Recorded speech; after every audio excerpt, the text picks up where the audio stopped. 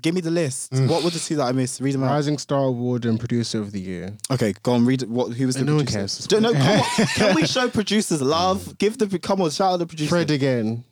Okay, and then we love great girls, You know, like Queen and Slim, great girls, beautiful girls. Anyway.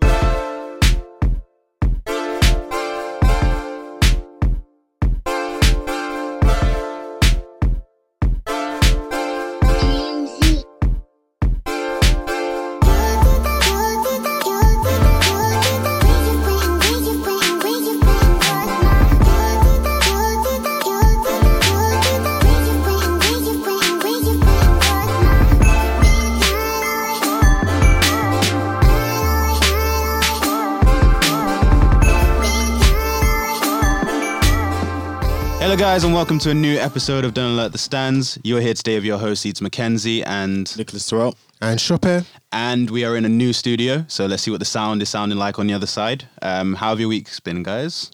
Busy as per, really just a lot going on, but excited to be back. Another week of That's Pod and another week of interesting topics. How are you guys?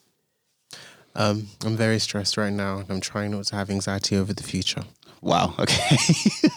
I mean, you did predict that a few episodes ago where you spoke about what you were expecting from this year. But I think we said it would be good stress. So hopefully it is good stress. You said that. We said that. And it would be progressive and it would help you elevate to a new levels, I'm assuming. But yeah, stress. I guess that's the theme for the week. Because equally, I'm feeling quite stressed. I was ill for the last 3 days, coming back from it slowly. Was off work for the last 3 days. So it's going back into work now. I'm facing capitalism on Monday, so I'm predicting that. But in the present, I'm good. Seeing my best friend today. It's going to be a really, really good day. Looking forward to that. But let's get on to the episode. So, Shoppe, do your thing, man. Oh, wow. It's already that time. It's already that time, man. So, we are going to go through what we've all been listening to for the last week. And disclosure, I'm not really good at describing music, so I'm just going to say what I listen to and we'll leave it there. So, actually this last one, because I'm assuming it will cause a reaction from Eden and Nicholas, this last one. So firstly, Luke James again, I'm still listening to his album, Like he really gave us, for me, one of the first dope projects 2020, so shout out to him. And I'm especially been listening to the last song on the album called Shine On featuring Samo, who I feel is going to be my new musical obsession after watching him on Terrell. His voice is ridiculous. Yeah. Incredible It's really unique, isn't it? Very unique. Like he's like a mixture of like gospel, but he has a very strong southern twang in his tone. It don't matter who you are, it is so simple, I feel it, but it's everything, no matter who you love. It is so simple, I feel it, but it is everything.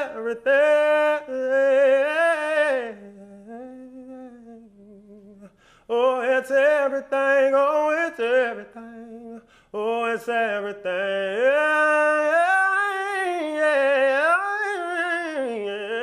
Oh, it's everything. It's very raspy, but then his dynamics, the way he manipulates his notes, and he can really he has a very unique delivery and unique way of singing, but he's a beast. I'm probably will discuss one of his projects next week, and so that's Shine On. And I've also been listening to Luke's Whisper in the Dark mixtape, so I'm still in like my Luke flex. I've been seeing he's doing a lot of interviews recently promoting the album, which is good. So I revisited his Whispers in the Dark mixtape from 2012, and I hadn't heard it in a very long time, but this was just like, to me, it was the beginnings of the artist that he is today. And like, there were just some really, really, really great songs. Like, I love the elements of like jazz and blues, but I love how it was like very still like alternative, atmospheric, but it was like, it had melody. It still had good, note choice and things of that nature. So songs like Strawberry Vapors, Strawberry vapors.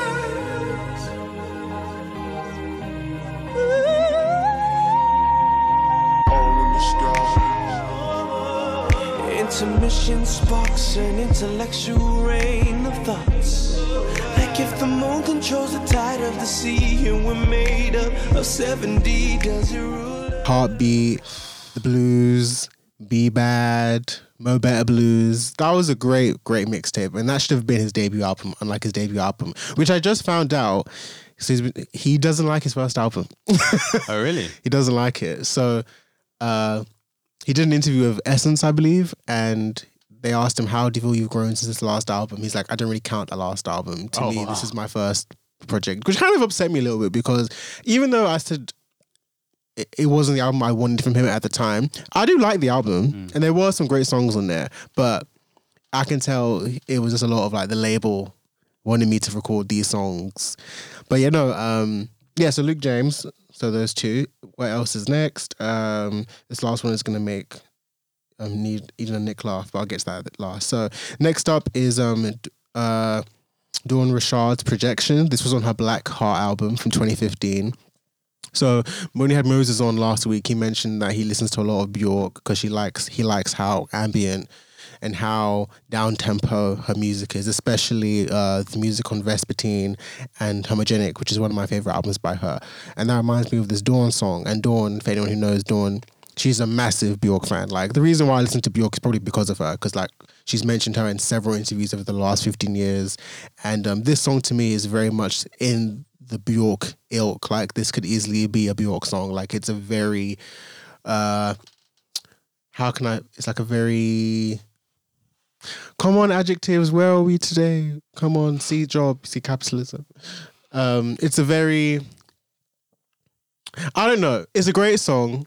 And it's very, very slow, very ambient. I guess I want to use the word transient, if that works in this. It does work. In this context, like, it's a great song. It's like 7 minutes long, and it's very calming. And it's a great song. So if Dawn in her electronic bags. And next goes up to Bjork's Vespertine. So when Moses mentioned it, I kind of side-eyed him because it wasn't an album that I particularly cared for. But I must be humbled because, I guess I played it for the first time in a long time. I'm like, wait, this is actually a very good album. It's a very good album. And it kind of just shows that you kind of have to be in a different place in your life to hear projects. So, I didn't really like the album when I first heard it years ago, but it's a very, very, very, very good album. So, it's like very, very electronic, like, because her music in general is very all over the place genre-wise, but this is like really like elements of techno, but like ballady techno, electronic, folktronic, very ambient, very chilled, very laid back, very minimalist production, and very interesting melodies and the way the songs were written and structured. Sorry I'm rambling today, but hey, that's life. Capitalism sucks. So that's Bjork's Vespertine. The songs I particularly would recommend on that are Cocoon, It's Not Up to You, Pagan Poetry, and And I was thinking one day we should maybe do an episode about our favorite non-black artists. So our artists that people wouldn't expect us to listen to. Because I know we don't really discuss that much. But yeah, I'm a massive Bjork fan. So, and I know Eden and Nick have some artists that you wouldn't expect us to listen to. So I feel like we should do that one day. Just putting that out there. I feel like people wouldn't be surprised at the amount of white artists that I actually listen to be fair. I listen to a lot of alt rock and stuff like that. So I don't think they'll be surprised. I think the first season was like most of my suggestions were like alt. No, of course. But I know a lot of the artists we tend to mention are black and they're in the quote unquote urban category. I guess whatever. So, yeah. But I know that I know Nick gets in his country bag. Yeah. I'm like recently I've been to a lot of electronic and house recently. And then me going back to Bjork this week is kind of like I've been checking out more artists like her. But anyway, very lastly, now, so someone, shout out to Matthew A. Cherry on Twitter, he just won an Oscar. He started like this Michelle Williams Appreciation Day hashtag. And he tweeted, what's your favorite of Michelle Williams verse? Because as we know, she's the queen of bridges. And then someone quote tweeted that asking, no, what's your favorite solo Michelle Williams song? And this guy, shout out to Mel Smith, I think his name is, he said Never Be the Same from her album Do You Know? And I like screamed on the way to work because I hadn't heard that album in a long time. So I'm gonna say this now. Michelle, I know we will laugh at her and play her, but Michelle's first 2 gospel albums slap. Okay? Slap. And I'm here today to tell you, you're gonna be laughing, oh shit, Beyonce and Kelly Rowland. Good music is good music. That soulful urban gospel that you would get from like your Kirk Franklin's and your Mary Marys and your Commissioned and your Marvin Sapp's and your my personal favorite Donald Lawrence. Like Michelle's first 2 albums, bang. I don't care if they flopped. I don't care if they were Team Jesus or whatever. They are good. So I implore all of you listening, to listen to Michelle's album, Do You Know, 2004, the second album. She was working that year. That was the same year Destiny Fulfilled came out. 2 albums in 1 year. Who, other than our gospel queen? Team Jesus, Team Soldiers for Christ. So I highly recommend the song The Incident. The Movement, which was actually produced by Solange. Solange wrote and produced one of the songs on the album. And it was mad hearing it in 2020 because I heard the album years ago. I was like 10 when they came out. So a 16-year-old Solange wrote and produced this song. And I'm like, your ear at this age, how did you come up with this? So shout out to Solange. So for that alone, Solange is on the album, y'all. The Movement, The Incident, Never Be the Same, 50 Minutes. It's a great album. And please tweet me. I want to start a discussion about this album because we all play Michelle too much. But Queen of Bridges, but her gospel albums are great, man. But yeah, those are my listens. Okay. You came on a flurry today. Sorry if that was rambled. No, it was cool. You were passionate. That's the main thing. So I guess for me this week, I didn't really have anything I would say I want to bring to the podcast as a recommendation necessarily, but I'll tell you what I'm actually listening to. So last week, Nick spoke about Black Habits, the project by D-Smoke. So I gave it a go and listened to it. I haven't finished it yet. I think I am currently on Real Body, the song with Ari Lennox. I'm enjoying it so far. I'm really enjoying it. And the issue I have with it is his voice, it's too similar to Kendrick on some of these songs for me.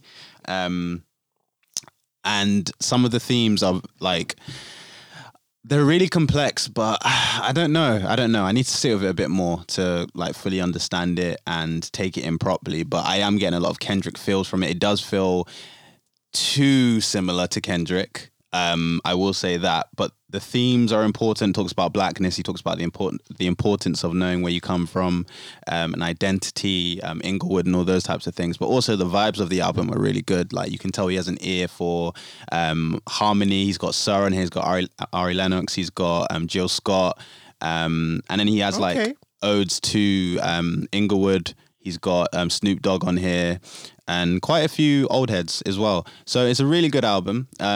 I wasn't really feeling Bullies. That's the second song in the album. I wasn't really feeling that song, but I am feeling the song Fallin'. I love a good like love rap song in a way. That's kind of my bag. So I would definitely recommend this album. In a way, take it with a pinch of salt because I'm not fully all the way there with it yet. But I am enjoying it so far. That might change next week. It might not change, but I am enjoying it. Other than that, it's been a fairly quiet week when it comes to music. I've just been listening to the same things. I would recommend listening to someone called Elu J. He has a project called Tallulah. I don't know if it's a project, but there's 2 songs on Spotify under this one. One called Black Tea and another one called Tings Come and Go. It's a really good project. It's actually my alarm on one of my phones, which is really weird, on my work phone. But I love it. It's a very soothing, like guitar-focused song. This is Black Teas, by the way. And it's a feel-good type of song. You just sit there and you vibe into it. And that's probably why I say it as my alarm, because I wanted to wake up to something that actually started my day on a positive note. And this song in particular makes me feel good. So definitely recommend that. Let us know what you think. DATSPOD. And that's all I have this week. Hopefully I listen to more music. Nick? I think this week has been a bit slow for me in terms of albums that I want to bring to the podcast. But in terms of songs, there is a singer, songwriter and producer from Nigeria called Thames. and she released a song called "Try Me" in 2019, and it's kind of R&B based, and it's like she's got a really distinctive voice. And when I listened to it at first, I was kind of like, I don't know how I feel about this. But as the week came on, I found myself falling in love with it. I think she wells a lot in this song, and it's just really addictive, and it's really soulful, and it's really passionate, and it comes from an emotional place. And yeah, I saw an article about her on OK Africa, and she's definitely one to watch. She's rising. She's doing a lot in Nigeria on home soil, and doing a lot in Lagos in particular. So I'm really looking forward to what else she has to come. She's released a couple of singles last year as well. So I definitely recommend listening to Try Me first, and then going to Mr. Rebel, which was actually released the year before, and then Luku Luku, which was released last year too. So all sound a little bit different. They don't all sound similar.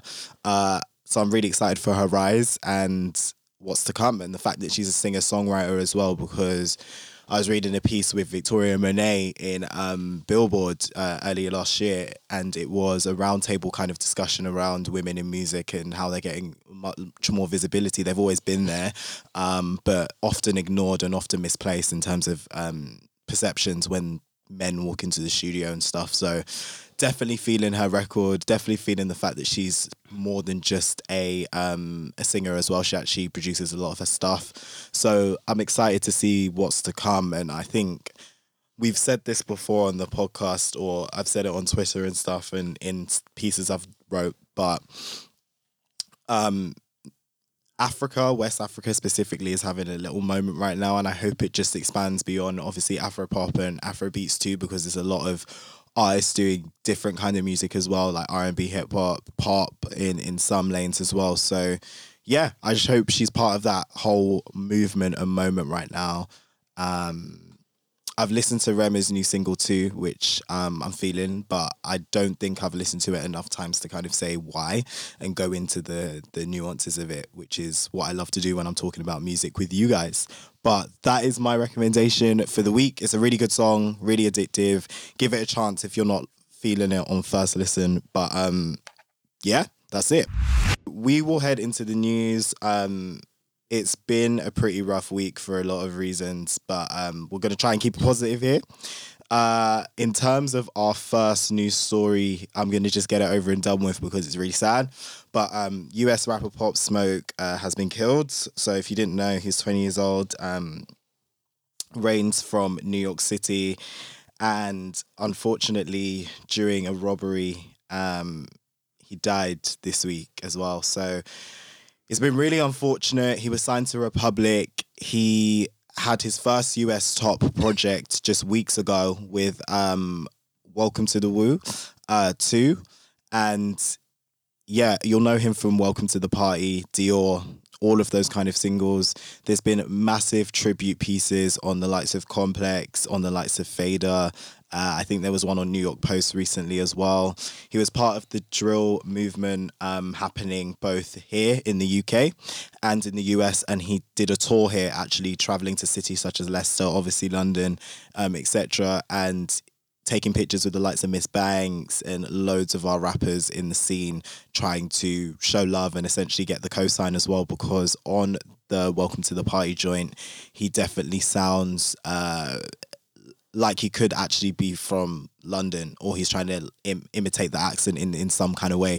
But he's definitely way more talented than just Welcome to the Party. Like I've watched some of his freestyles on Hot 97, as well as other hip-hop platforms in the States as well. 50 Cent co-signed and said, you know, he said to Ibra, you better be listening to Pop Smoke, because he was co-signing him. New York definitely messed with him. London pretty much messed with him too. So the world was getting a taste of what he had to come. He collaborated with the likes of Travis Scott.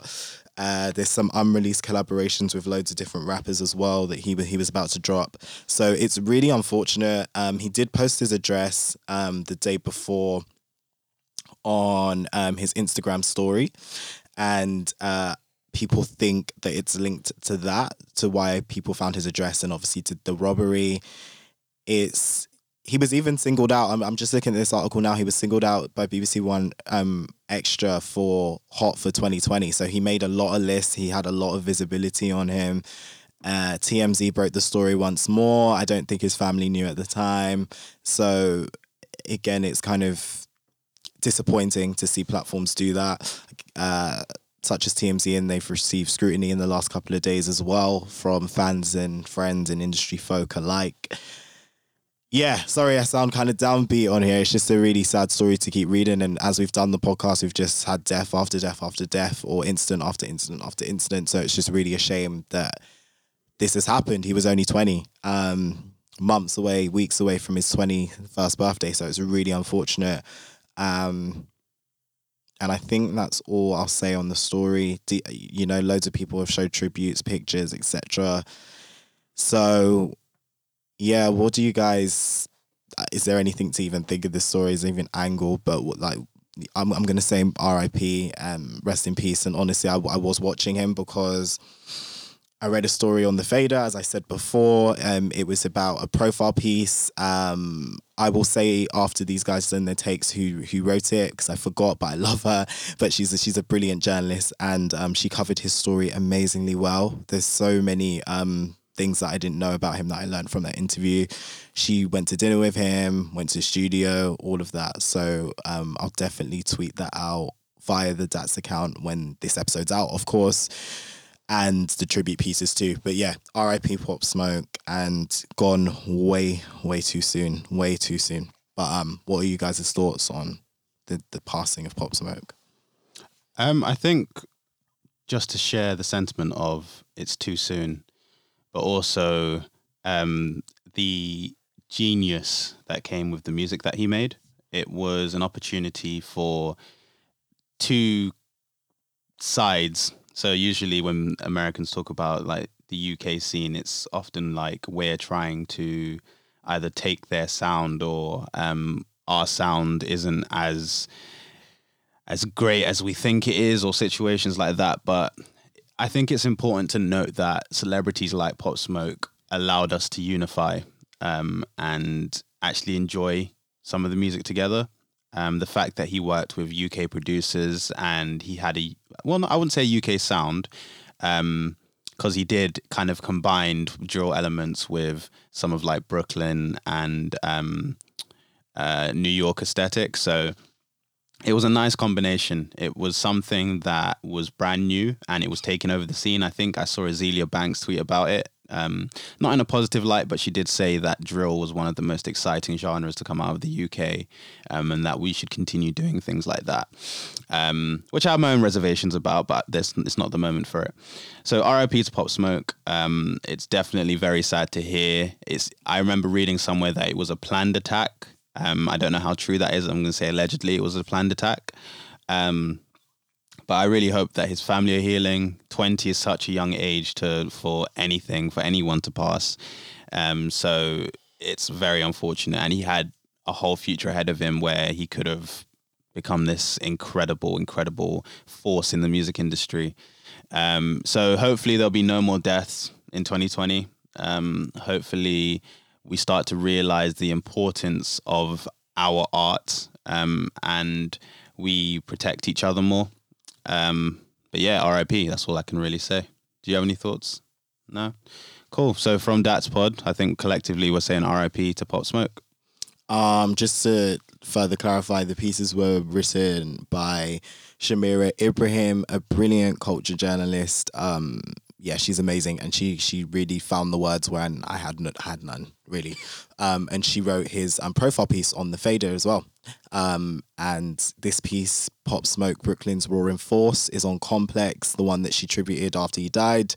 So she's done both pieces, and then obviously EVA did a piece for The Fader as well. So yeah, get into those if you want to learn a bit more about him, because he had more to him than just what you heard from, Welcome to the Party and Dior. So yeah, I'm gonna move on because it's just a bit sad. I'm gonna move on to the UK. I guess it's not light news either, I guess, but some people have found it funny. Not myself, but Sneakbo confronts Dot Rotten.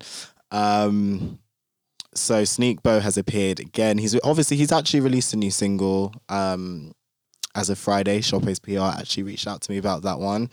But yeah, I think with this incident, social media just went a bit crazy.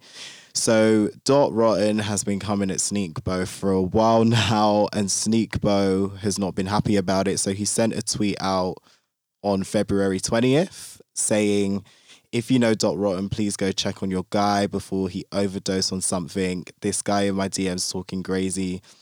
Oi, please check your guy, no joke. Sneakbo went to go and see Dot Rotten on these crazy DMs because he was practically talking reckless in the DMs, and he took a picture of him positioned by a wall with his neck grabbed up in a, I want to say, red hoodie, tears running down his face, and the internet went wild with memes. UK Drill News and other outlets kind of posted laughing emojis, skull emojis. You know the drill. You know what it is. Producer Zeph actually said, I hate predicting death, but we're going to lose a rapper from Brixton soon. Kind of echoing the sentiments of this story, and like the violence is going to get worse between these rappers. So yeah, basically there's a beef with Sneakbo. Clash covered this. There was a lot of misreporting, I want to say, and like Eden, myself, Shoppe, there was a group chat we had a discussion about this in, whether we were going to cover this or not, but I just wanted to get if you even have any thoughts on this story. I had a few thoughts, but it wasn't really necessarily just on this story. It's more to do with the responsibility when it comes to reporting stories of violence in general in the UK, also in the US. So in relation to what happened to Pop Smoke and obviously TMZ and the role they play in reporting the news, but also on the individual YouTube channels, the podcasts, and some of the, let's say, publications that get excited at beefs, fights, stabbings, all those situations. Personally, I don't want to speak for these two. It annoys me. It makes me feel very uncomfortable, just simply because, like, I feel like as rap becomes the most listened to genre in the world, and grime slash UK rap becomes probably the most popular. We saw that through the Brit Awards. We saw that through Stormzy's Ascension. The people that are listening to the music, they kind of listen to it from a very poverty porn angle. They'll look at things and they'll hear stories about like drillings. Oh, like this person has beef with this person, so let's watch this Instagram live story of let's say African child beefing this person. Let's get excited. Let's hype this beef up to the point where they'll actually meet and things happen and we can watch it like it's the National Geographic or something like that. And for me personally, it makes me feel very uncomfortable because these are actual lives. These are people whose lives are potentially in danger from beefs that have spanned throughout the last 10 to 20 years. And I don't think it's being handled in a very serious matter. And I feel like it's entertainment for a lot of people. These are people at the end of the day. And although like we can look at the situation, and although Dot Rotten is fine now, he has been talking a lot about J1 and like Sneakbo and all these people recently. But although we can talk about like beefs and all those types of things and look at them as humor, because I'm not going to pretend we watch movies that have like beefs and stuff in it and we don't find it funny. But when it's real life, I feel it's a bit iffy because it can get very serious very quickly. And then the topic on all of the social medias is mental health. And for me, I'm tired of hypocrites. I'm tired of people angling certain arguments towards things that they participate in as individuals. It's fine to take responsibility and to say, okay, I made a mistake with that, but I do believe we need to take some responsibility when it comes to the here and now. And in the present, what I'm seeing is a lot of people laughing at a situation that could have been much worse. That's literally all I had to say. I think it's a general discussion. Like, you two as journalists, you probably know the importance of actually making sure that your information is correct, but also at the same time, sometimes it's quite sensitive. So you need to make sure that when you're reporting things to people, I imagine you guys make sure that when you say things, it comes from a place of understanding a situation more so than just getting a story out. Yeah. But what are your thoughts? I mean, I know that Dot Rotterdam's obviously been coming for a lot of people for years, families like below the belt. This is like obviously hip hop culture and rap culture more widely has been below the belt before. Let's not lie and say that certain people's families, Tupac, Biggie, like, you know, people's families have been brought into things numerous of times. I mean, I guess it's kind of like keep that same energy in terms of you're going to see each other. This is London. It's very small. Like as much as it is a big city, it's small in the wider context of things. So you all see each other. I personally didn't engage with this story this week, like in terms of really like quote tweeting or like retweeting anything. I saw the memes and stuff and just didn't delve any further really. Obviously I knew it was a news agenda. So, but I think in terms of responsibility to report, I think as Eden just said, there are the gossip channels, the era that we're in now. We've covered a lot of beefs at this point that have been on these platforms, like the gossip kind of platforms and stuff. But I think some people want the beef to kind of be ongoing because it gives them content and it gives them engagement and it gives them ratings and it gives them more fan follows and people who want to follow the story. I don't think some people care to report in the right way. It's just kind of it's entertainment. It's entertainment versus reporting, right? And some people want to kind of report in that way and skew things. Even we've spoken about them before, but even TMZ participate in this a lot as well, in aggravating beefs and aggravating altercations to the point where they just want laughs and emojis and stuff like that. So, I mean, I hope they can get this issue resolved. And in light of all the stuff that's happening now in terms of deaths over these kind of small problems and people, losing their lives, like Nipsey Hussle, that was a thing of jealousy. That was a thing of malice. And I'm sure if Nipsey Hussle was the person who wasn't mature and who was aggravating beefs all the time, there could have been multiple blow-ups in his career that were self-started, if that makes sense. Because there were beefs that came when he wasn't even active in kind of these things out of jealousy and spite and stuff. So, I don't know. I think that we just need to be really sensitive because life is really short, and I don't think people realize how short life is until it happens to them or it happens to someone close to them. I've certainly learned that in the last couple of years, last couple of months even. So I think as much as we want to get entertainment, Twitter's funny, Instagram's funny, we can laugh. That, you know, they're a form of distraction from this, you know, Babylon, capitalism, whatever you want to call it. But at the same time, I think there's a responsibility to just know what you're promoting out there. And that's something even I need to get better at as well. So I'm not even just saying it from a point of I'm the better person and everyone is because I'm one to always admit my flaws, and one of my flaws is to work on that. And I followed the Shade Room last year and platforms like that, Shade Borough and all of that, and it's been great for me in terms of not seeing that content like targeted in my face. Obviously, I'm going to see retweets and stuff, but yeah, if you care about these actual people and are fans of these actual people, just disengage and know when something's a meme and something's funny, you know, like, even the G-Eazy Megan Thee Stallion thing, have a few laughs or whatever. But in terms of real lives, knives, guns, popping up to the studio, killings, threats, stuff like that, I think there's a line. And I need to get better at it, just like everyone else does. So that's my perspective. Waffle, I know. But yeah, that beyond that, I hope they resolve things. So I think we're saying, because obviously Dats is a brand that's developing and evolving and everything, but I think we're saying don't expect to come to this platform to hear that type of gossip, those type of, like, us getting excited about things like that. It's not going to happen. So yeah, hope the situation gets resolved. Hope, I heard Sneakbo release a new song. Yeah. I probably won't listen to that if I'm being 100%. It's not my type of music, but I hope his core fans enjoy that. And I hope that Dot Rotten gets back onto producing, because he's actually an amazing producer. He actually wrote quite a few good songs as well and produced for quite a few artists as well. So hopefully everyone gets back to the music. Hopefully we can get back to the music. And that's all I want to say on that. Cool.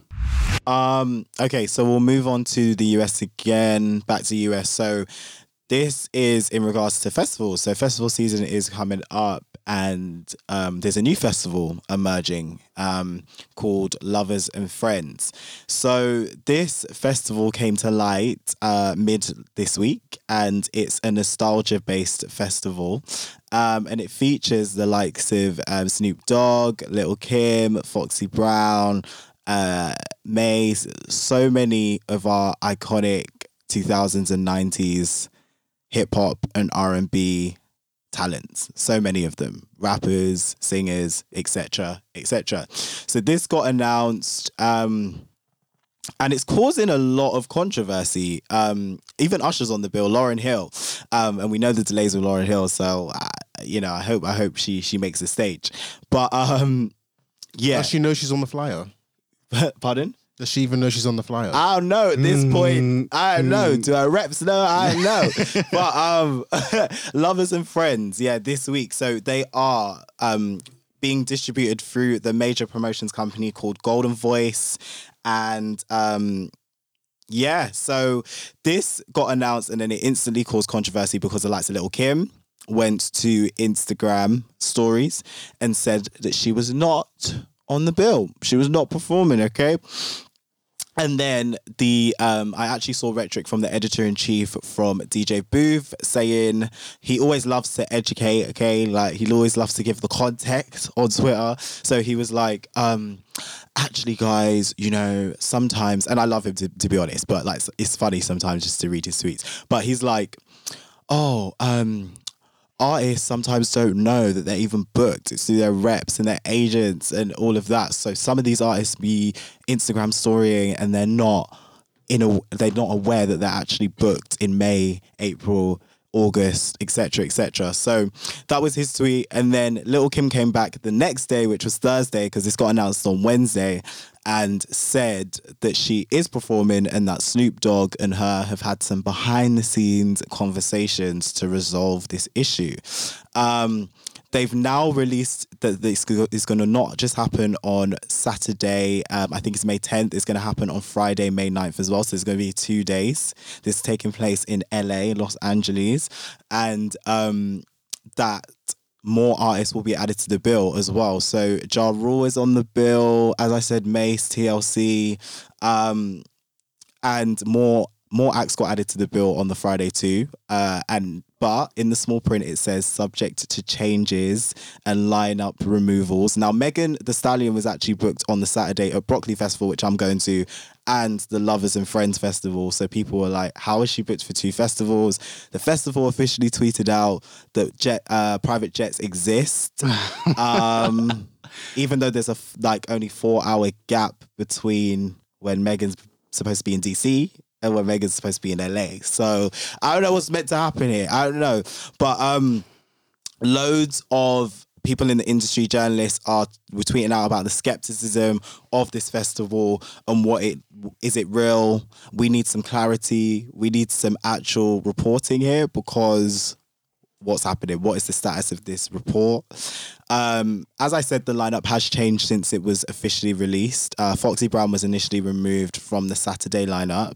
I believe she's back on in the whole festival, so she might be on the Friday.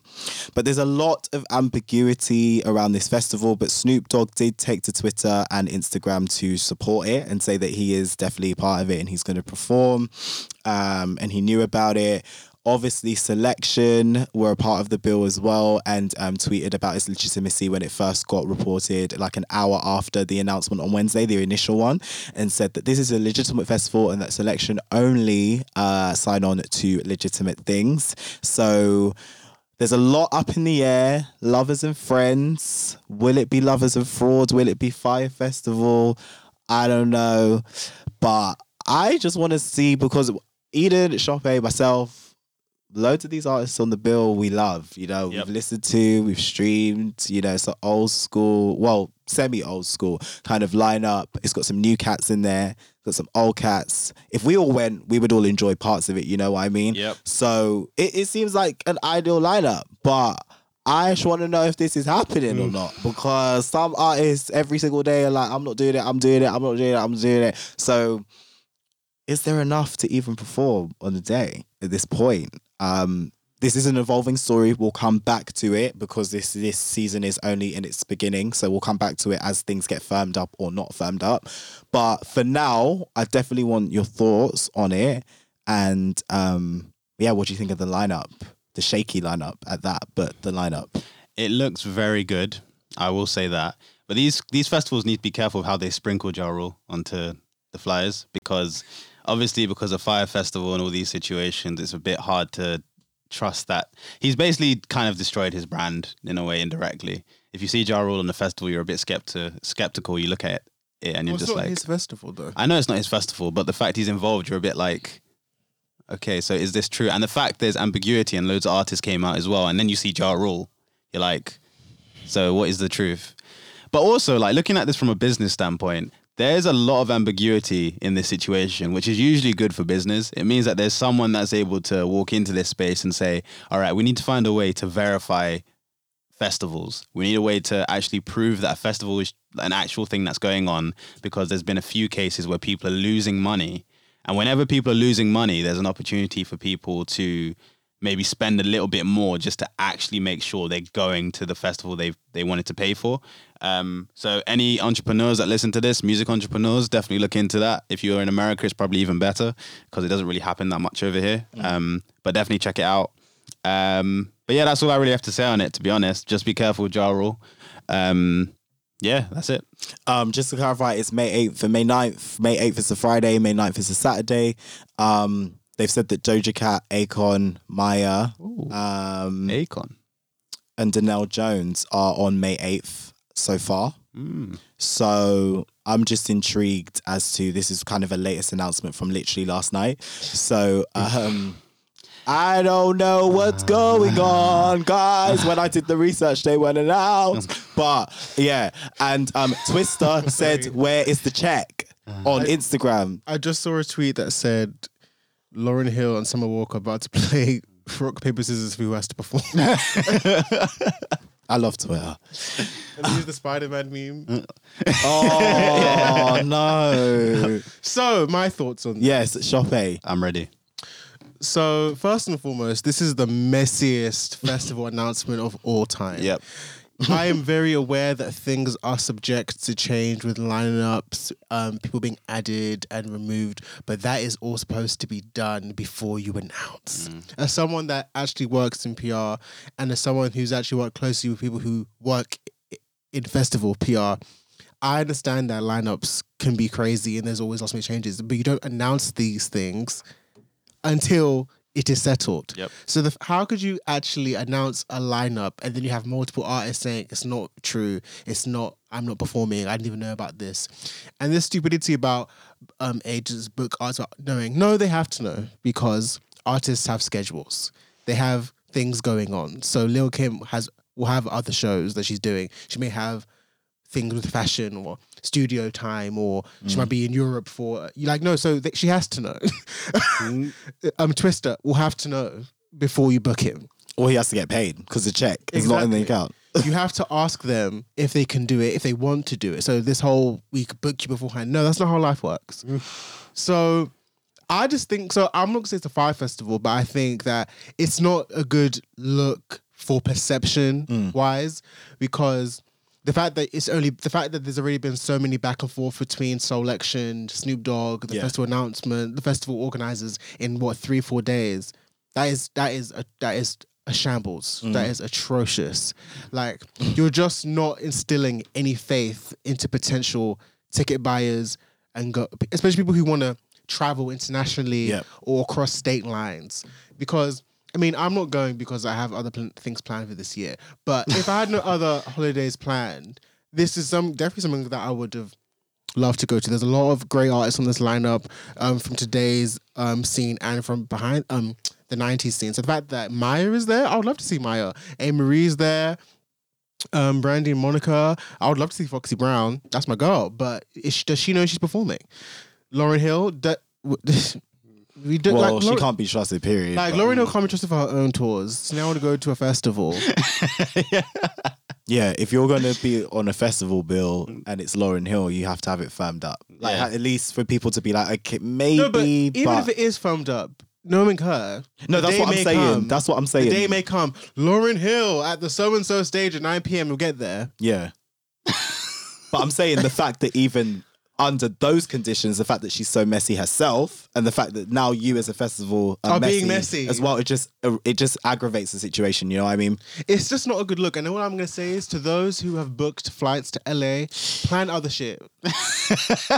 Luckily, LA's popping, so you luckily, can do what you need to do. Like, LA is a great city. But I've never been there, but I can imagine that there's obviously a lot of amazing things to do. So there are. If you are going to be booking a flight to LA across state lines or internationally, have backup plans.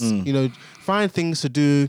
Book a hotel for a couple of days, not for those 2 days, because you may find yourself stranded and homeless. And let me tell you, to be there. Hours, LA, California, hours, you're driving. So get the situation sorted. Make sure the area that the festival's in is popping. If it's not, hedge your bets, because you will be stranded, as Shopper just said, if it's not to plan. So this is just not a good look. And I mean, I hope for the sake of people who've bought tickets already, I hope for their sake that everything runs off without a hitch. But even because another stupid thing about this is there are people who are buying tickets to see particular artists. So obviously Lil Kim has now come and said the check is cleared. So what if someone bought a ticket just for the basis of Lil Kim, and then they found out, oh, she's not there because of Wahala? It's just like, what are you doing? It is very messy. Yeah. And then Foxy has now been removed, but she's not been removed. And the fact that even outside of that, when festivals are announced, you will notice that the artists involved will tweet or put on Instagram, I'm going to be here. So even like someone like Brandy, I ain't seen her tweet about this or her Instagram, or A. Marie, and she's always on Instagram. With her books and her beautiful little son. So there's so many artists involved that haven't even shared this because, but I'm sure your manager would tell you, oh, hey, we're announcing this today, put it on Instagram, put it on Twitter. Like, this is just still a very, very sketchy. But what is my own? To God be the glory. I wish you all the best. You're on what's going on today? Okay, and last on the agenda, we had an award show this week. The Brit Awards came back for their 40th year, held at the O2. We're going to do the usual, so just go through the winners and nominees for each category. And then we have time to do them all because there's not that many categories for the Brits, unlike the Grammys and stuff. And then we will get into some performances and stuff like that. So winners, I'm just going to take it from this list. It's taken from the official Brits website. So we're going to go for male solo artist. Our nominees here were Dave, Harry Styles, Lewis Capaldi, Michael Kiwanuka, and Stormzy won. What are your thoughts? I was confused as to why Stormzy won. Wait, which category is this again? This is just male solo artist. Yeah, I was confused because your album just came out. So this is supposed to be an award show for people who were dominating 2019, and this should have gone to Dave, or I don't care for him, Lewis Capaldi. Stormzy, the artist, really came in the running like autumn of last year. But I feel like he deserved it, to be honest, just looking at the things that he's done in the small amount of time from when he released the album. It came out in December. So it did come out in 2019. It did come out in 2019. Charted at number 1, I believe. Yeah. Debuted at number 2, then went to number 1. And then he had 2 songs that went to number 1, right? Yes. No. I'm not. The visuals. And then sold out 302 arenas. I'm not taking away his achievements. I'm not saying that, but I'm saying in terms of the award shows are supposed to be celebrating the best of 2019, and I'm saying Dave had a great 2019 throughout the year. That's fair. Lewis Capaldi had a great 2019 throughout the year. Stormzy had an amazing 2019, but it was at the tail end. So if he was to win next year's Brit Awards, that would make sense. That would make sense because I'm imagining he's probably going to have an incredible rest of 2020. I'm just saying that it should be someone who dominated throughout 2019, and that wasn't Stormzy because Stormzy wasn't active. Okay, that's a fair point. That's a fair point. But I'm not. I mean, I don't like the album, but I'm not. I'm not unhappy he won. I'm just saying. Fair enough. That's all I have to say on that, really. Cool. I will say his visual game's definitely gone up. So yeah. He's definitely a much better performance, but we'll get into that later. Okay, so we will go to the female counterpart to this. So the female solo artist, FK. What? No, sorry, I just remembered he won that. Sorry. Oh, okay, cool. Your girl Mahali has nominated FK Twigs, Charlie XCX, and Freya Ridings, and obviously our girl. Well, not mine. Who's our girl? But, Mabel won. What are you guys' thoughts? Well, she won on the same day that well, how many years ago? 30 years to the day Her mother won. Yeah, 2 Brit Awards, which is convenient. As someone said, convenient. Yeah. I mean, outside of that, of the whole, okay, so I call her Nena Sherry's daughter because that's what she is to me. Cameron McVeigh's daughter, great songwriter and producer. That's what she is to me. Yep. You know, her parents, you know, they've done incredible things. I don't know what their child is doing. But without being a hater, I can't deny she's had a great year, even though I thought her music is piss poor and poo-poo. She's had her album did very well. She's had 3 top 10s in the last year, and I believe she's even on her way to somehow cracking America. Even though I don't understand how that's possible, but you know, we're in the age of liking basic things. So, you know, all the best, and to God be the glory. Yeah, definitely saw her on the Hot 100 this year and Billboard 200. So, amazing. Great gowns, beautiful gowns. And by the way, her mother, the one who matters, dropped an amazing album last year. Let me find the name of the album. It was a really good album because her mother is great. And Sherry is, you know, a wonderful British female artist who also I love. But yeah, great gowns. Let me find the gowns. album, just so I can recommend that because I didn't discuss it on the show, but because I think we were off when I was listening to it. But yeah, it was a really good album. We just find the name of the album. Yeah, it was called Broken Politics. Oh, 2018. Wow, time has flown. Yeah, it was called Broken Politics. This was a very, very good album. So for anyone who's very much into trip hop, Portishead, Massive Attack-esque kind of vibes. So that's what I'm saying. I've been on my electronic vibe a bit recently. So that was a great album. That's the one that matters. And yeah. I have absolutely nothing to say on this. I don't like her, so let's move on. And I don't think she's talented there. At all. Cool. And that performance, mess. We'll get into that. Anyway, spoon-fed, let's go. So, best group. Don't know who these people are. So we've got Coldplay, D Block Europe, never mind. Bring Me the Horizon, Bastille, and Foles 1. What is this based on? It's all different genres. Yeah. Yeah, just Always that way. group. Just group. Oh, Who's the best group? who won? Foles. They're a good group. I've listened to some of their music before. They're alright actually. I can't remember what the album's called, but there's an album where there's a drawing and the guy's eating pills or something like that. What's it called again? But they actually their music isn't that bad. It's not that bad. I can't throw salt on anyone that I haven't Same. listened to like that. And it's not even like, honestly, listeners, like I'm not that kind of person, like in terms of if I haven't listened to you, I'm not going to throw. Yeah, it's called salt. Antidotes. And he's like eating pills on the front of it. But it's not a bad album. It's not bad. I remember someone from work recommended it to me about 2 years ago or something like that. But their music is, how do you describe it?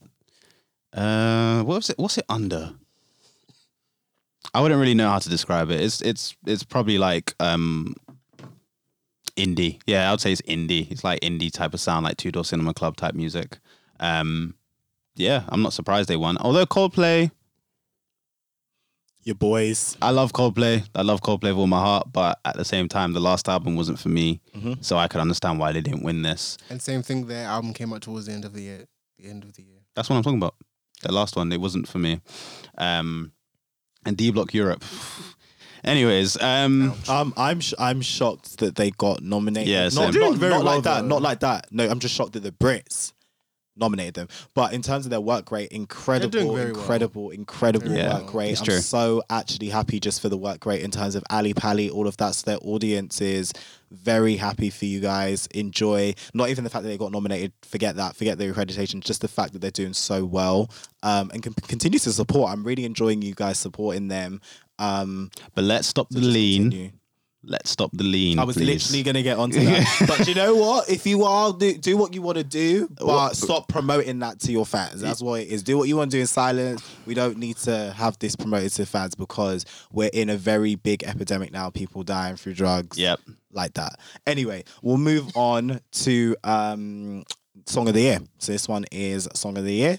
And oh God, this is a little long. Oh no, it's just a lot of people in this. Okay, so nominees: Stormzy for Vozzy Bop, Tom Walker, Just You and I, Sam Smith and Normani Dancing with a Stranger, Mark Ronson featuring Miley Cyrus, Nothing Breaks Like a Heart, Ed Sheeran and Justin Bieber, I Don't Care, Mabel's back again with Don't Call Me Up, Dave featuring Burna Boy, Location, Calvin Harris, Rag and Bone, Man, Giant, and AJ Tracy, Labrador Grove. I actually love that song. Yeah, it's a good song. Really love the album as well. But who won?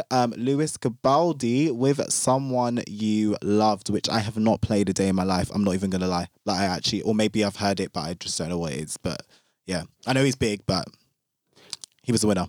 It's one of those songs where you hear it and you realize you've heard it in the background somewhere. Yeah. For me personally, because when he started singing, I was like, oh, actually, I like this song. Like, I just don't pay attention to it. But I feel like everyone loves this guy. I probably need to check out his music. He's in the same camp as Billie Eilish. Never really paid attention to their music like that before. Probably heard it in the background somewhere. But congratulations to him. He seems like a stand-up guy. His growth has been more genuine too. Yeah. Shade to Billy, but I remember when he wasn't this big. I remember seeing him like doing small shows. I remember seeing him like being posted on smaller blog sites. I've kind of seen the rise. I've never heard any of his music, but I've been very aware of his rise. That's good. That's good that it's like this organic rises. It's definitely been organic in music. No, it's good. It's good that they still exist. But no, honestly, saw him perform. Talented guy. He can sing. But I can never discredit someone's talent if they're talented. So yeah, like it's Mabel. just in terms of listening to him, I don't know if I'll get round to it, but if I do, I will give thoughts on the podcast on what I think about it. But yeah, I loved AJ Tracy's Labrador Grove. Banger. Georgia did what she needed to do. He loves vibes. Location. Sad vibes. Yes, Location was a nice spring summer song. In terms of Masterclass album of the year. So this one, literally, if someone filmed my reaction to this win, I was like, my jaw dropped. So I don't My think it's jaw been actually mentioned dropped. yet, but our dear Nicholas, was actually there. He was in the room at the elite, illustrious, prestigious Brit Awards 2020 in the O2 Arena. I don't think that's been mentioned yet. So he now wants to talk about anecdote, but doesn't want to give the context for such anecdote. Oh, sure. So, as you were saying. My thoughts on awards are still the same. Okay, and we're still left and like. But my reaction while I was in the room, as Shoppe just mentioned, my jaw dropped. I was like, huh? Like, what the hell? Like, obviously, it's very deserving when I tell you, but I was like, huh? I was very surprised. What? I Like, was my very jaw surprised. dropped because the other one, Stormzy, I thought they might, if it was going to be someone black, they were going to give it to him. But The other one. I was like, you know, that's how the Brits conceive them. Oh, David Stormzy, you know, top boy, dash him in. That's what they thought. Oh, Drake, top boy, dash Dave in there. You know, but let me just get to the nominees and we'll discuss after. But, Well, Michael Kanuka is black too.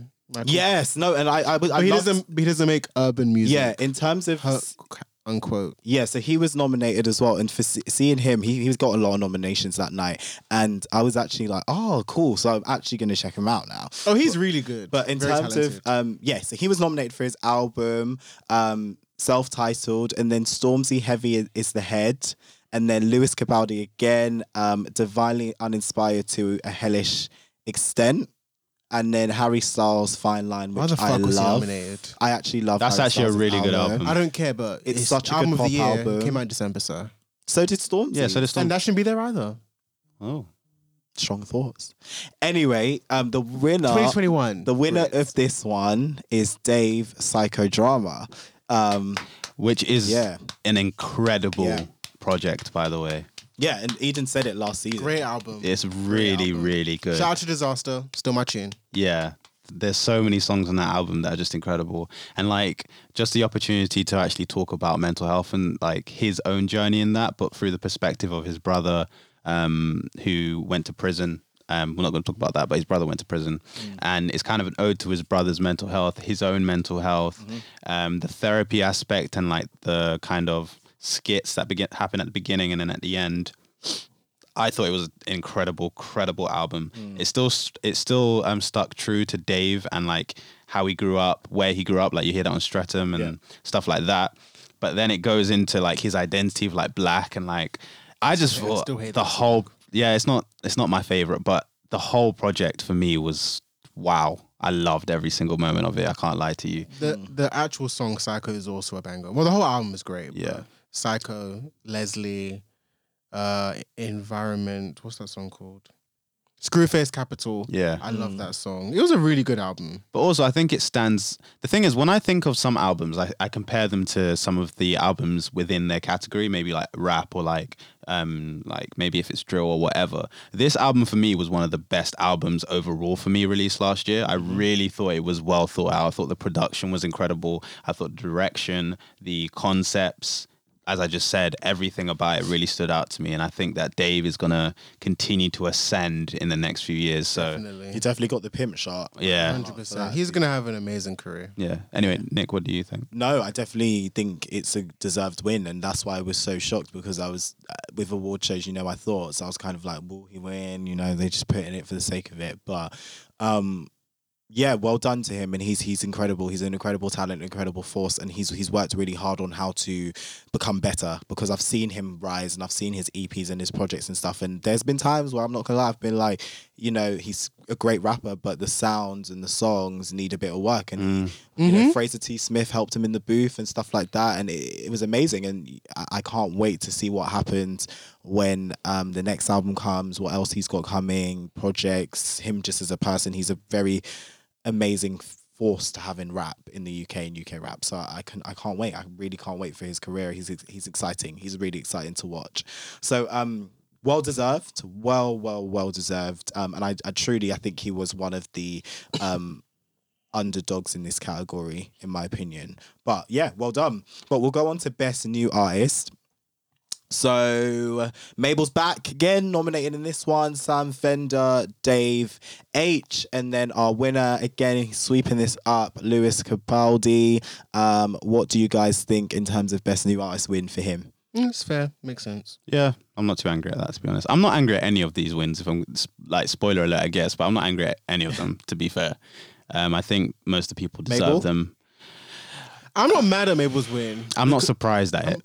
Because like I said, even though we did just drag her 10 minutes ago, I understand why she won. I'm not going to take away the fact that she's been very successful last year. I think she's trash.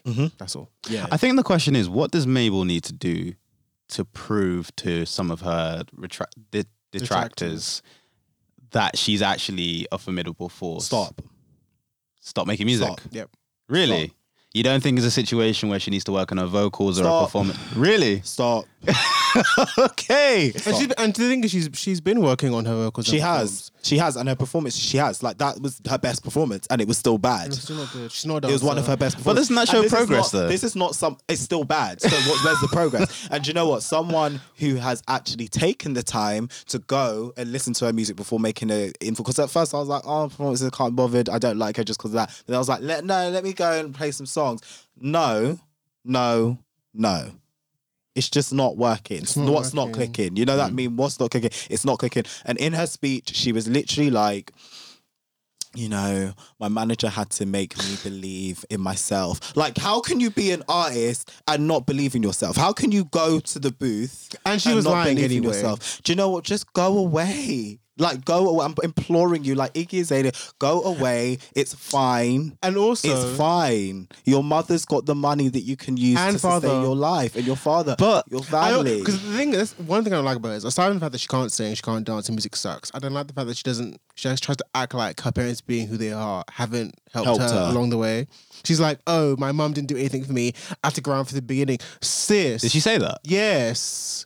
I'm like, I don't care if your mum didn't direct you to connections. People will want to work with you because they know who your parents are, and you have access to other people. You have more contacts than so and so off the street because your parents are famous. It's the whole reason why growing up hip hop exists, because it's about the children of the hip hop stars. It's the same principle. The fact that you are the daughter of two highly acclaimed people that want to work with you. Access, simply access. Proximity. It's so easy. People have seen you as a child in the industry, like, oh, okay, you're finally here, of age, can work, want to do this, get in the studio, let's test things out. Would you say it's black nepotism though? What? What's happening with Mabel? Black nepotism? Yes. She's a quarter black. I know, but like, I'm like, black nepotism. I wouldn't even say black nepotism in this. I'll just say nepotism, which could be black, white, it could, like, whatever space. No, because the reason I asked that is because I think it's important that we have black nepotism to an extent sometimes, because obviously general society, a lot of the time it is white nepotism in a lot of, like, because I work in like the place that I work, it's media based. Yeah. And literally most of the people that, most people that hold the most important jobs in that building, it's through nepotism. Like, they know someone who knows someone who knows someone, or like they're goddaughters or they're like godsons of someone who's quite big within the company.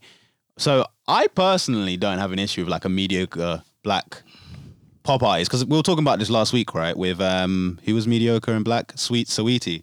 Like, we're okay with her being mediocre, but it's because of the fact that men are allowed to be mediocre. Is it the same thing with race at the same time? Kind of white. I don't want to have this race discussion over Mabel, because I'm sorry. And like, quarter black. And like, I don't want to bring it up, but should I do this? There was a certain piece that we spoke about last season or the season before where she got picked and other people didn't. So if it's not race, colorism might come into play. Do you know what I mean? So I think it's fine. But I don't see Mabel as a black woman. Well, it depends on how she identifies to begin with. I don't think she does.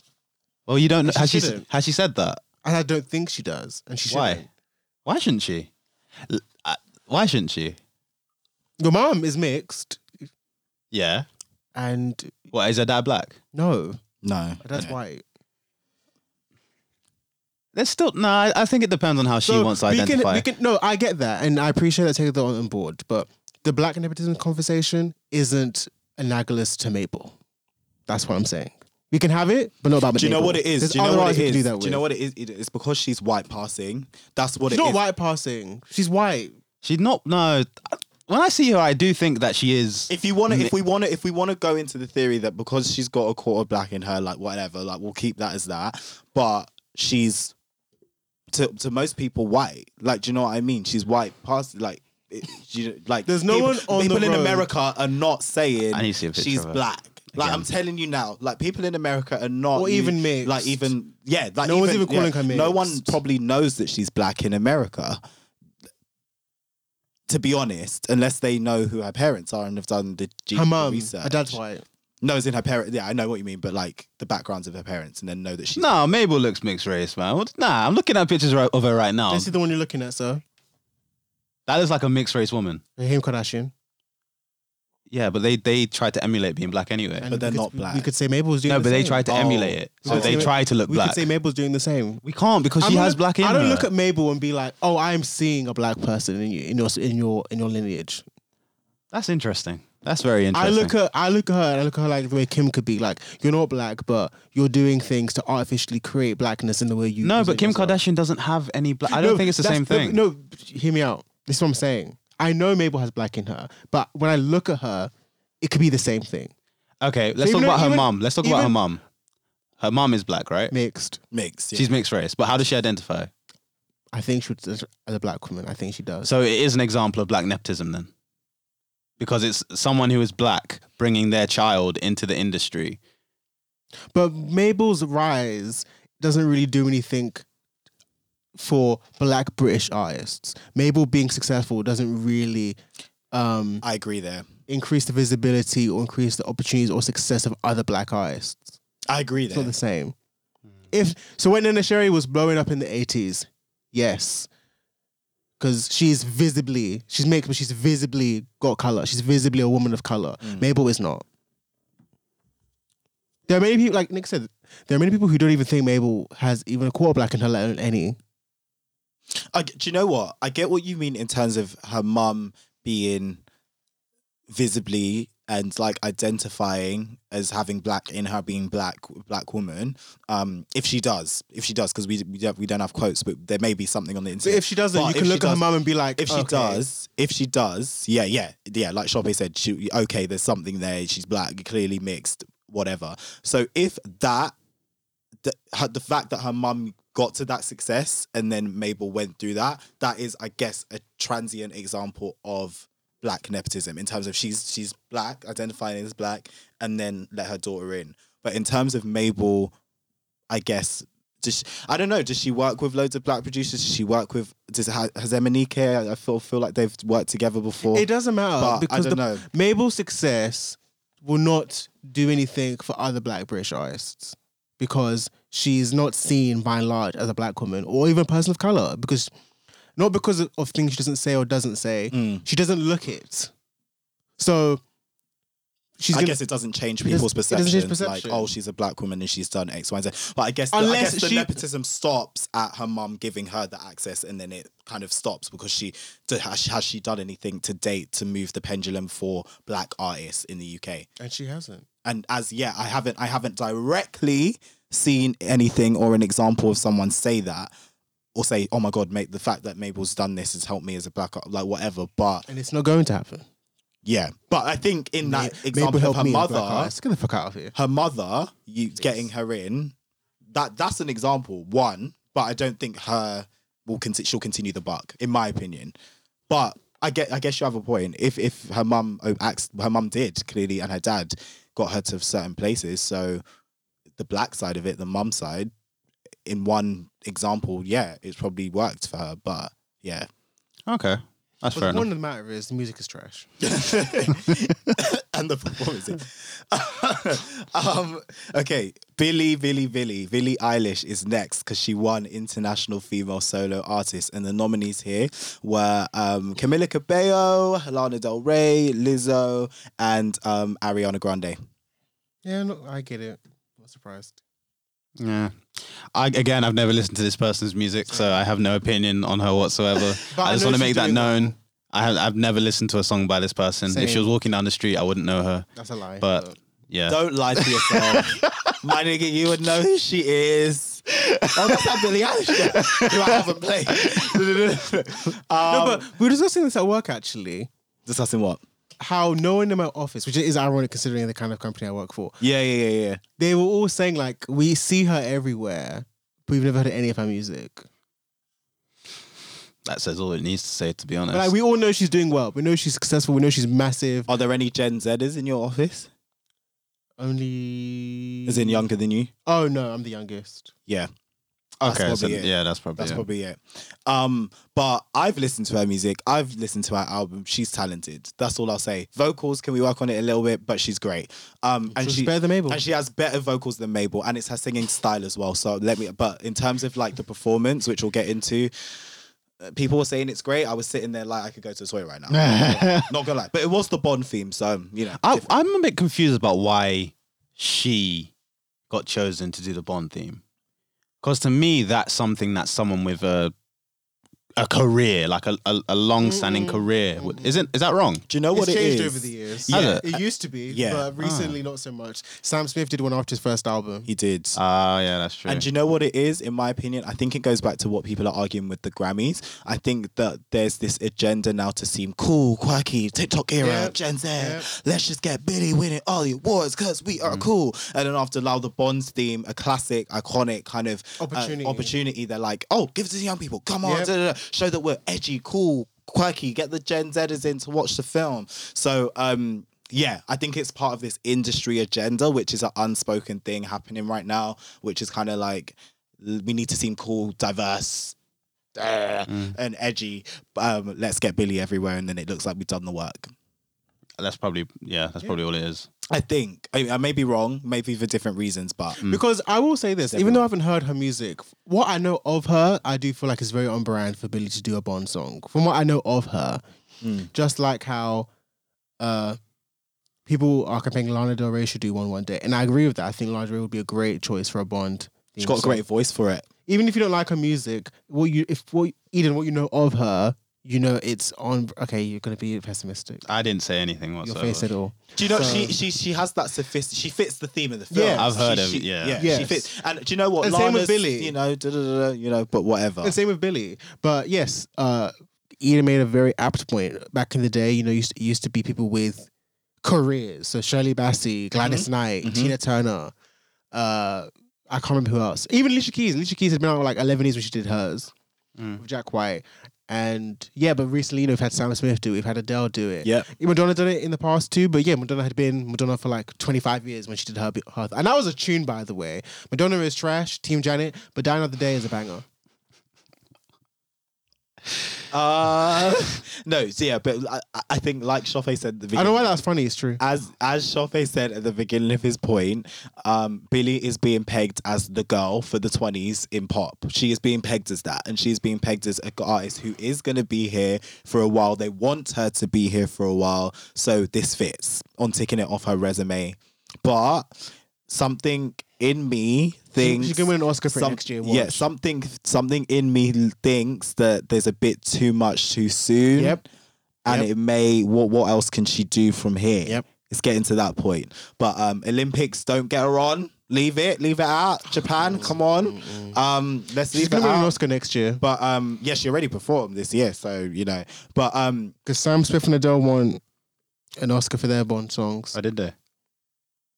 So let's move on. International male solo artist. Now this one, I was very happy. I didn't even know he was in the audience. I'm not even gonna lie, but he was here for Fashion Week predominantly. But Bruce Springsteen, Burna Boy, Dermot Kennedy, Post Malone, which I'm happy didn't win, and Tyler the Creator won this award for International Male Solo Artist. What are you guys' thoughts on Tyler's win? I'm very happy for him. He definitely deserved it. Definitely deserved it. And I'm glad he shouted out Theresa May at the end of his speech. I would say shout it out, but He did. He shouted out I Theresa May. mean, shout it out has positive connotations. Okay, what do you want me to? He shouted out Theresa May. I don't understand. I feel like say sarcasm and then you'll be fine. Just say it's sarcasm and then you'll be All right, fine. he shouted out Theresa May. But it's true. Saying someone got a shout out, it has positive connotations. So I guess you would say singled her out or called her out. All right, he called. There we go. Okay, Shopping let me say the full editor. sentence. Let me say the full sentence. He shouted out Theresa May for blocking him from coming into the country. That basically explains the way he would have said it. I know, though. but These niggas always arguing about science. I'm gonna go. I'm gonna leave. I feel like These niggas are married. Okay. I feel like it would just been she got called out. All right, whatever. Cool. yeah. All right, Well, The indeed. wedding rings back on. Are we back? Are we back? whatever. You know what I mean? I'm glad at the fact that Theresa May is being called out for the issues she's caused for blocking people from coming into the country or sending people away. But like, I'm glad that he won this award. He's amazing. He deserves it, and his transition into the artist he is today is incredible, and it's amazing to watch, especially for all of the people from most of the people. Odd Future. Yeah, they're doing incredible. Oh, of 100%. Sid is releasing a new album as well, by the way, in case you didn't know. That's on our Instagram, DATSPOD. Cool. Eden's marketing. We love to But see no, it. everyone in Odd Future, like it's actually been incredible to watch It them has. all individually over the last 10 years. And there actually was an amazing piece on Pitchfork about this called How Odd Future Changed Everything. It was a very, very good read because it's very weird. In spite of them, none of them being like massive chart-topping superstars, they've all had a massive impact on music, pop culture at large over the 100%. last 10 plus years. Like Tyler, Frank, Earl, the internet, even offshoots. So Matt Martians, Steve Lacy, what's that boy called? Domo Genesis. Did you say Frank? Frank. Yes. Yep. Yeah. So like I I love all those guys. They should do a festival. Not future festival. Like golf wang. Yeah, they could just piggyback off Tyler's. Oh well, hey Tyler, if you're listening. And I think this decade we're going to see more of a look back onto Odd Future. I think obviously the Pitchfork piece started that off. And I think that, now when 20's it needs officially, to be discussed more. They will definitely get their love now. And it's not just music, it's fashion. Tyler's done a lot in fashion, for fashion. He's a fashion, I don't even want to say icon just yet, but like he's making his way to that kind of realm. And he definitely does it more organically, in my opinion, than ASAP Rocky. And ASAP's still great in fashion. He's still great. In fashion only. This is not shade. Do you know what? I'm not even. This is something. That's pod. I'm gonna eat my words here. I've eaten my words. I went back to testing, and I actually like it. Like, it's so weird. Sorry, box shots. The only song that matters. Went to testing, and I enjoyed it sonically. Now the bars, we could do some work, but in terms of sonically, it wasn't bad. It's not the best. It wasn't the best rap album, but I went back to it the other week, like three weeks ago, when I first started a new job, and it's not bad. So I think I'm guessing this is in relation to like the whole festival thing and him headlining and all those types of things, but also like just his music in general. Those comments we made. Actually that day, but still, why is he headlining still? But why? the thing is, with the album, I don't think it's an issue of quality, because it's an alright album.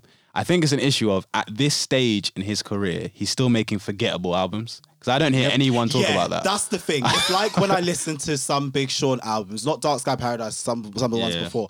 But listen, it's not a bad album. It's not binnable, but at the same time, it's like it's gonna sit on the mantelpiece for a while. Yeah. And I'm gonna come back and be like, oh, this album is. Let me play it again. It's not one of those that dominated hip hop and rap last year at all. But sonically, not bad. And I will eat my words for saying it was crap when it first came out. But back to Odd Future, culturally, so many different levels. And so, as Shoppe just highlighted, all the artists, pretty much all of them, they've dominated in so many different areas. Rap, R&B, alt R&B, even alternative hip hop. Yeah, this album is even being debated. Is it hip hop? So many different. Obviously, L does completely different music to Tyler, who does completely different music to Sid. It's incredible to see their influence everywhere. And also, and Frank Ocean in his bag. The too,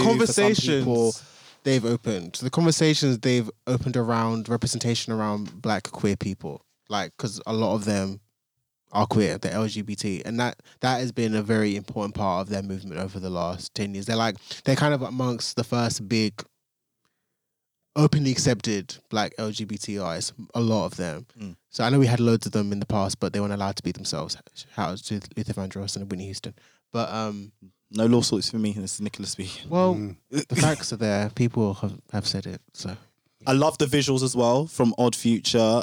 Tyler's particular, like, he caused so many conversations for his visuals back in the beginning. So yeah, it completely deserved. Honestly, Tyler is the one, and so many incredible albums, so many incredible projects as well. And I think with that is all the awards. It's very short. Like, it was a very short list. We just went into segues, but I think there's about 7-8 categories. 1, 2, 3, 4. There was 2 you missed out, but no one cares. 7, 8, 9. Well, they weren't on the list. Brits, give me the list. What were the 2 that I missed? Read them out. Rising Star Award and Producer of the Year. Okay, go on. Read it. Who was the no producer? one cares. No, come on. Can we show producers love? Come on, shout out the producer. Fred again. Okay. And then we love great gals, like Queen and Slim, great gals, beautiful gals. Anyway, what was the other one? Wait, can we just deep? Nick was like, let's show producers love. And I say, he's like, okay. Okay. Anyway, the next one, Rising Star, no, come on, show her love. Great voice. She done a great performance. Oh, wait, hold on. So this Fred again person, he's produced songs for Burna Boy, Ray Black, Shawn Mendes, George Ezra. There's quite a diverse palette. Rita Ora, Westlife, Jess Glynn, Ellie Goulding, Ed Sheeran. Okay, all right. There we go. Credits. Okay, he's been doing things. Yeah. What's the other one? Rising Star. Right, Celeste. Great performance. Honestly, great performance. Like, she was one of the best for me that night. For real. Performances, faves, non-faves. I only watched Dave's, and it was amazing. Dave's was amazing with who was on the piano? I'm sorry. I can't remember his name. Was that someone famous? Yeah, and I can't remember his name. He's really fit. He's huge. That's why it was such a big deal, and I can't remember. I his saw name. no one talking about that. Talk about the performance, and I'll Google it. I really enjoyed it. I really, really enjoyed it. And the fact that Dave has so much courage to talk about things that a lot of artists would shy away from is really commendable. He spoke about Windrush. He spoke about poverty. He spoke about where he comes from, being black, all these types of things on the Brit Awards. And I was just like, it was incredible. It was just incredible. And I'm so proud of Dave as an artist. He's definitely evolving. And I'm looking forward to seeing where that takes him. Him, Stormzy, the both of them, they are making sure they stay true to their roots. And whilst Nick is looking for the thing, I'll just talk about Stormzy quickly. Stormzy's performance. Now, for me, the album, I listened to a few songs, forgot about it, and then go back to that song occasionally, every now and again. This performance made me realize it's a performing album. You need to watch the performance to actually enjoy it, because there were some songs that, when combined with the crowd of people he had behind him, like mainly black people that were behind him, the dancers, the kind of standing over the crowd and performing it, it was really well thought out. And he, as a performer, he's definitely improved, and you can see that he actually thinks about his music on a larger scale than just something that plays on the radio or plays through someone's headphones. He thinks about performances.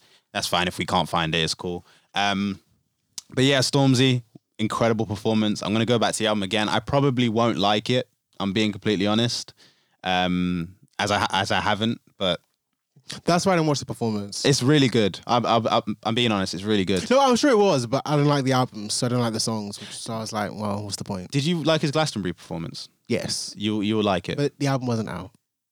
What album wasn't out? His second album wasn't out. No, but you'll like it because he still has the same energy. He's a great performer, Yeah, definitely. but that's what makes the songs good. Like, listen to it. Even if you don't like the song, I imagine you would like the performance, because it is very black, like black UK, black London. That's kind of the message behind it. He has loads of like people behind him. Are we talking about Stormzy? Yeah. It was a really good performance, I thought. And his 2018 performance, in my opinion, one of my favorite Brit performance ever. Yes. He talks about was. Grenfell. Yes. He talks about MPs taking drugs and everything. Incredible performance. And the people behind him in I can't remember what it was. They were wearing hoodies and like harmonizing and stuff. Yeah. Watch it. Incredible performance. Can I ask a quick question? Because I've just seen a lot of people talking about this, like the performances and stuff from like the Stormzy's and Dave and stuff. Do you feel like this stuff is revolutionary, like amazing, like all the kind of stuff in terms of calling out the government on those stages? Just because I've seen the conversation, some people positive, negative. Like, I just wanted to get you guys, I wanted to bring it to the podcast today. I don't know if it's revolutionary. It's been done before, and it is part of what music is. I think it's part of the culture that they both belong to. Yeah. So they belong to cultures, or we belong to cultures where we call out issues because we are the only voices that actually speak for ourselves. And I feel like they utilize their platforms to talk about issues that won't get spoken about, or they'll get mistranslated when someone maybe goes to Parliament to talk about it. So I don't know if it's revolutionary. I wouldn't say it's revolutionary. Yeah. But I will say I don't have an issue, and I actually commend artists to come out and talk about issues they may have faced before they became famous and joined the, let's say, quote unquote elite. Yeah. Because a lot of artists, when they become famous, they lose their way. They forget about their past and they just think, okay, I'm making money now, so there's no reason for me to talk about this and being disenfranchised or racism or poverty or any of those things. Yeah. So I have no issue with it personally. I actually think it's a good thing.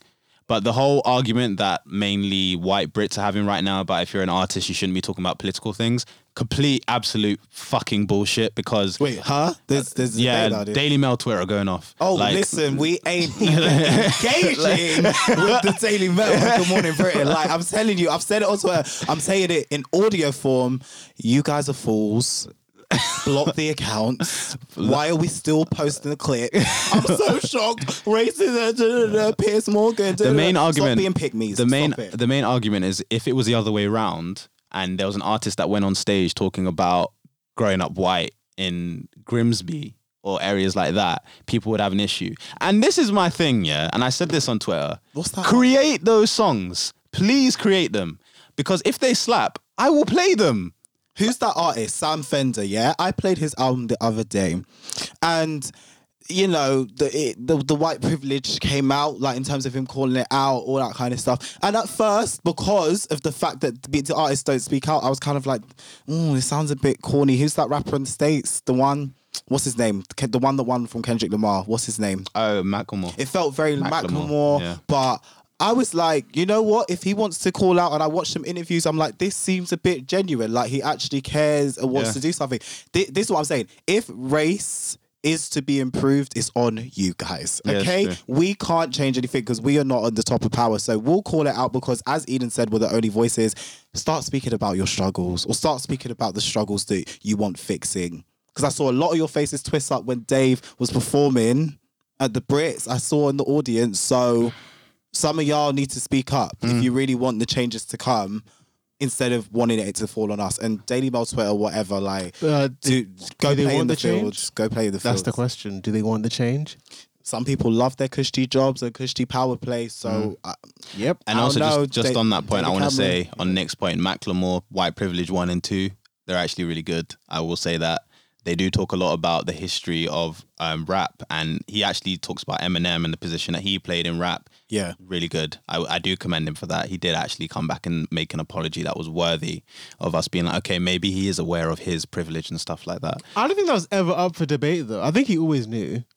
A lot of people always knew his privilege, even when he won. Yeah. Yeah. That's why there was text yeah. to like Kendrick and stuff. I don't think Michael was ever unaware of his white privilege. I think a lot of people challenged the fact that he won the award and were like, are white rappers aware that they're winning these, let's say, prestigious, and I'm putting that in quotes, awards because of they're more palatable to that certain audience. Yeah, I remember that, but Macklemore's always been very vocal about it. Yeah, I know, I'm doing so well because I'm white. Yeah. I feel like Macklemore's never not said that. Yeah. I mean, so that's why I've always been like with him, like, I don't like your music because it's trash, but I appreciate that you at least, you know why you're doing well. And to echo Eden's point about the day of performance, the same thing. Not revolutionary in the slightest. It's been happening for decades. Black and white artists have done that, but I appreciate it. I love it. I enjoy it. It was a great performance. I love that you did a freestyle on appended to the song, and cool. That's where I stand with it. Just wanted to bring the question, just because I know it was being and also debated. the kind of artist that Dave is kind of, you know, on brand. On brand. Like I get more excited when artists who I wouldn't expect that from do that. So I'm not going to say this person because it's gonna annoy me. But say it. When our listeners want to know, when pop stars do that, or artists who don't make music that's supposed to be socially conscious, when they occasionally put out, you know, some political messaging, then that's when. Are you talking about Taylor Swift? Please. Who are you talking about then? Please, Taylor Swift. Wash your mouth. The name. Taylor Swift. You think I'm going to get here on this microphone on Guys, Saturday? you can't see it, but my mouth is, my jaw has dropped. My jaw has dropped. Taylor Swift being revolutionary. Oh wait, who are you talking about? Beyonce? I don't know who I'm talking about. You're talking about Beyonce. I don't know who I'm talking about. Yeah, you're talking about Beyonce. I don't know who I'm talking about. The woman who can't sing apparently. So there we go, Beyonce. So what would say the point again? So for example, like when she performed at the Super Bowl that year when Formation came out. Her first Super Bowl performance. The second one. Oh, okay, yeah. And even when Formation came out, like I was like, oh, Beyonce's a big star, like a big pop star, and she's actually talking about blackness. I mean, and she did it in. I was like, okay, see, it is eye rolling his eyes, but that's why I'm gonna stop talking now. Dear. Okay, let me get this out. Let me just say this so we can end the show properly.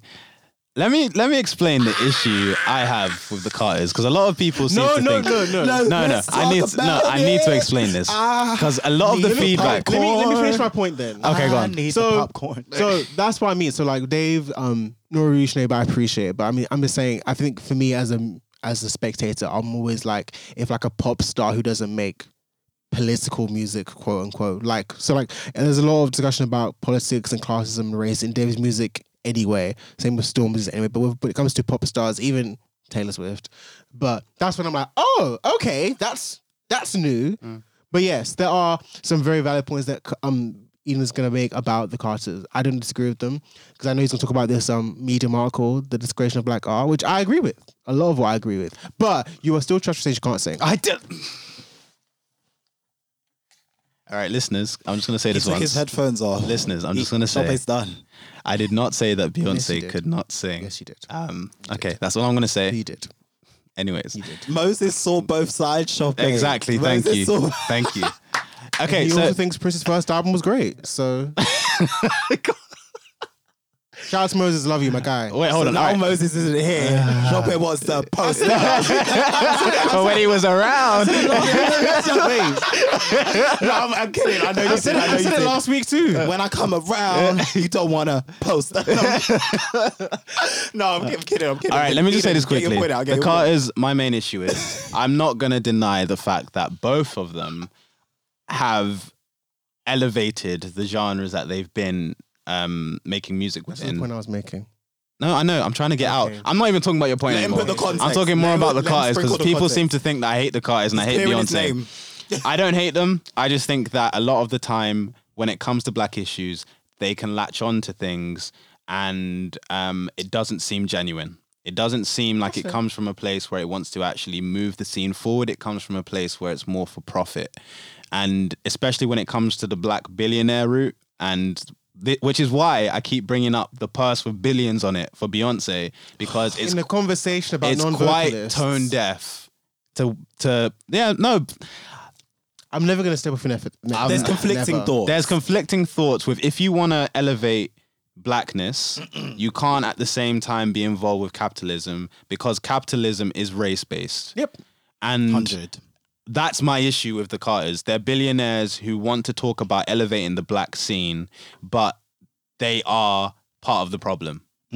And a lot of people say you have to become a billionaire in order to make the change and stuff like that. I get that argument. Obviously, we're in capitalism. More money you have, the more powerful you'll be. But the system at the same time is what's keeping people poor, what is enforcing the ideas of black people are degenerate because obviously they are in the areas that are like poor and all these types of things. Facts. That's my main issue. In Yeah. terms of music, I love Jay-Z. Yeah. I'm not the biggest fan of Beyonce's music, I'll say that, think but she's I am aware that she's an incredible artist. She's very talented. She is. She's the best performer of our generation. I said this on the episode when Nick was on holiday and it was just me and you. And I say the same thing. Exactly. She's the best performer. I don't like every album, but she's Yeah. the best performer. I'm not the biggest Come fan. on, the And I work just want to ethic say, is there. I just want to say that I don't disagree with anything Eden just said about black Yeah. capitalism and the Carters. I am part of the Beehive, but everything he's saying is very true. Yeah. But I'm just saying in response to the Dave thing, I'm just saying for me, I just want to make that clear. I think it's more like wow when a pop star does it. Yeah. Even if their politics are a bit skewed, it's still a bit like, oh wow, a big pop star is saying these things or rapping about or singing about these things. But yes, the politics are skewed and Jay-Z is very questionable right now. I definitely- And Eden said Beyonce can't sing. I definitely agree with Eden's point, and I think that I had my skepticisms even when Formation dropped. I was like, oh, okay, this is the album's theme, and like when self-titled, oh, feminine, okay, right. So like I have my reservations, but in terms of what. I guess if money's going in disenfranchised black people's pockets, I can't complain, but I can complain on the wider level in terms of what it does in the capitalist structures. So, but she is the most talented. We cannot deny. You can't deny that Beyonce is Eden talented. does Jay-Z though. is one of the best lyricists we've seen in hip hop. Okay, people go study if you ain't played, and if you haven't played, I'm disgusted to be quite frank. They're changing You their need to tune listen now to the because album. we're now 4 seasons in. But before we start this podcast, I have the never energies of said both of them Beyonce was can't true. sing. Don't So- even bring that out of my name because I was a Destiny's Child fan, played the albums. Don't play me. She can never have not sung, be able to sing. Okay, Never. so we're running out of time. Ever. We are running out of time. And we'll Eden do an said- episode But you with guys- this whole discussion. Eden We said will. Beyonce can't You sing, guys make up your own decision. Eden said Beyonce can't sing. We can't enforce anything. But yeah, that's the episode for today, guys. We hope you enjoyed it. Please make sure to follow us on Instagram. We are very active on there at the moment. So it's DATSPOD on Shout out Twitter. to Eden as well for that. Thank you very much. Vero, DATSPOD. We're on every streaming platform. Make sure to check us out. Subscribe on Spotify if you can. Again, this has been Eads McKenzie, Nicholas Terrell. And Shopper. and we hope you enjoy the rest of your week, guys. Peace.